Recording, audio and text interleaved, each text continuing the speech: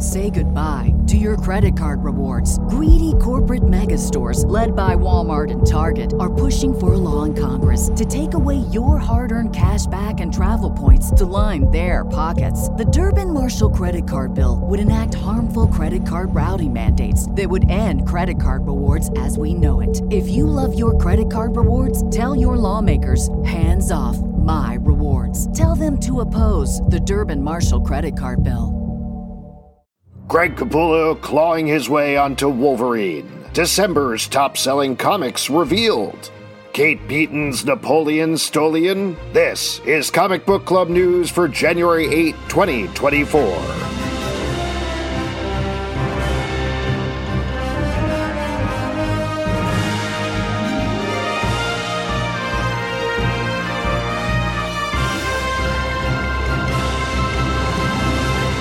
Artist Greg Capullo has seemingly accidentally revealed he's returning to Marvel to draw a new Wolverine #1. The news came via a now-deleted X, formerly Twitter, post, which showed off a work-in-progress page, with the label Wolverine #1 accidentally not cropped out. Capullo also posted the page on Instagram, albeit with the eye-popping label cropped. Said Capullo, quote, "After decades away, I'm back at Marvel. Today I drew my first page.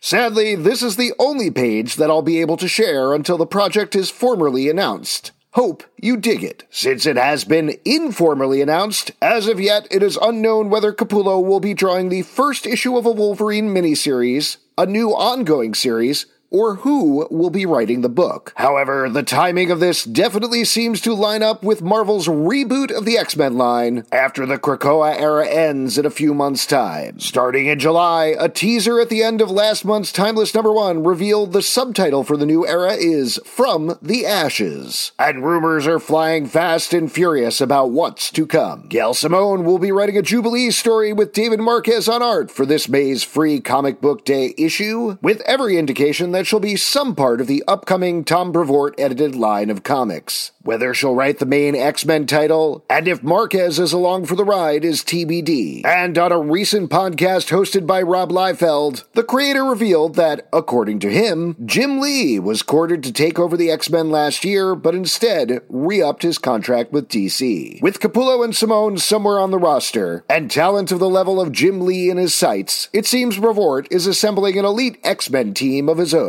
More on this as it develops.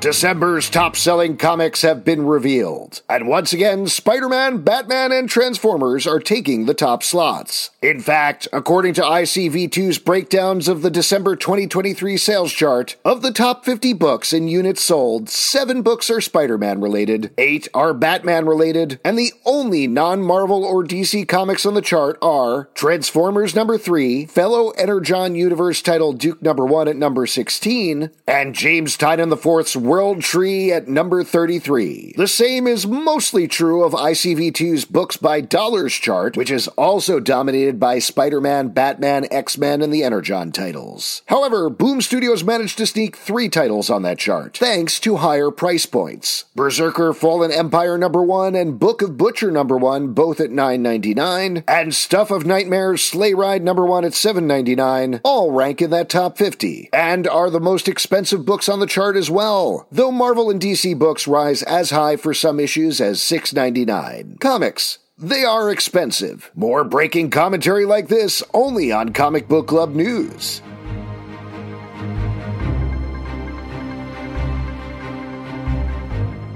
Here's some more breaking news, this time from the year 2015. The Todd Haynes directed feature Carol used Kate Beaton's iconic Napoleon from Hark a Vagrant without her permission. We previously reported this story on Comic Book Club's website during this podcast's hiatus, but during a recent viewing of the award-winning movie, we couldn't help but notice that an establishing shot of the town of Waterloo, Iowa, featured a cartoon of Napoleon eerily similar to the character as drawn by Beaton. A cursory search research of the internet showed that indeed, this was the same positioning and general look of a cartoon posted by Beaton back in 2012, albeit with some of the coloring, clothing, and a little bit of the facial expression slightly changed. When reached for comment by Comic Book Club News, Beaton confirmed as much. Said Beaton, quote, "Yeah, that's mine, but I wasn't involved in anything. I imagine some art person on the movie Googled Napoleon cartoons and just ripped it. I got a lot of emails when the movie came out." Before we grab pitchforks, though, Beaton seems to be generally okay with the lifting. Continued Beaton, quote, "They owe me big time, haha. Where's my Oscar?" The funnier part about that joke is that Carol was actually snubbed by the Academy Awards, though has become an iconic part of queer film history in the interim. Speaking of history, though, this is a part of a history of director Todd Haynes using material without consent. His first feature, Superstar, the Karen Carpenter story, ran into trouble both for using Barbie dolls to tell the story and using licensed music without permission. And recently, last year's May-December has come under fire from Vili Falau, whose story inspired the movie and had direct dialogue lifted from interviews with the real-life figure, but he himself was not consulted for the film. We've reached out to Haynes reps for comment. For Comic Book Club News, I'm Alex Zalbin, and we're back, baby!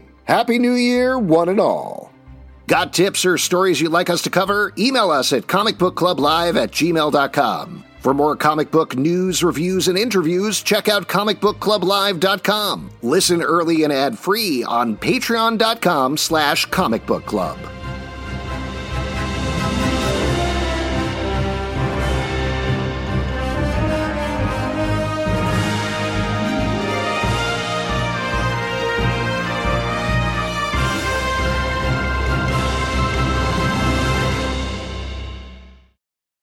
Say goodbye to your credit card rewards. Greedy corporate mega stores, led by Walmart and Target, are pushing for a law in Congress to take away your hard-earned cash back and travel points to line their pockets. The Durbin-Marshall credit card bill would enact harmful credit card routing mandates that would end credit card rewards as we know it. If you love your credit card rewards, tell your lawmakers, hands off my rewards. Tell them to oppose the Durbin-Marshall credit card bill.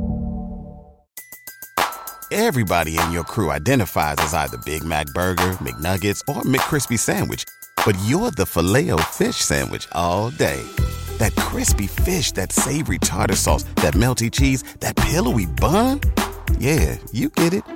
Every time. And if you love the Filet-O-Fish, right now you can catch two of the classics you love for just $6. Limited time only. Price and participation may vary. Cannot be combined with any other offer. Single item at regular price. Ba-da-ba-ba-ba.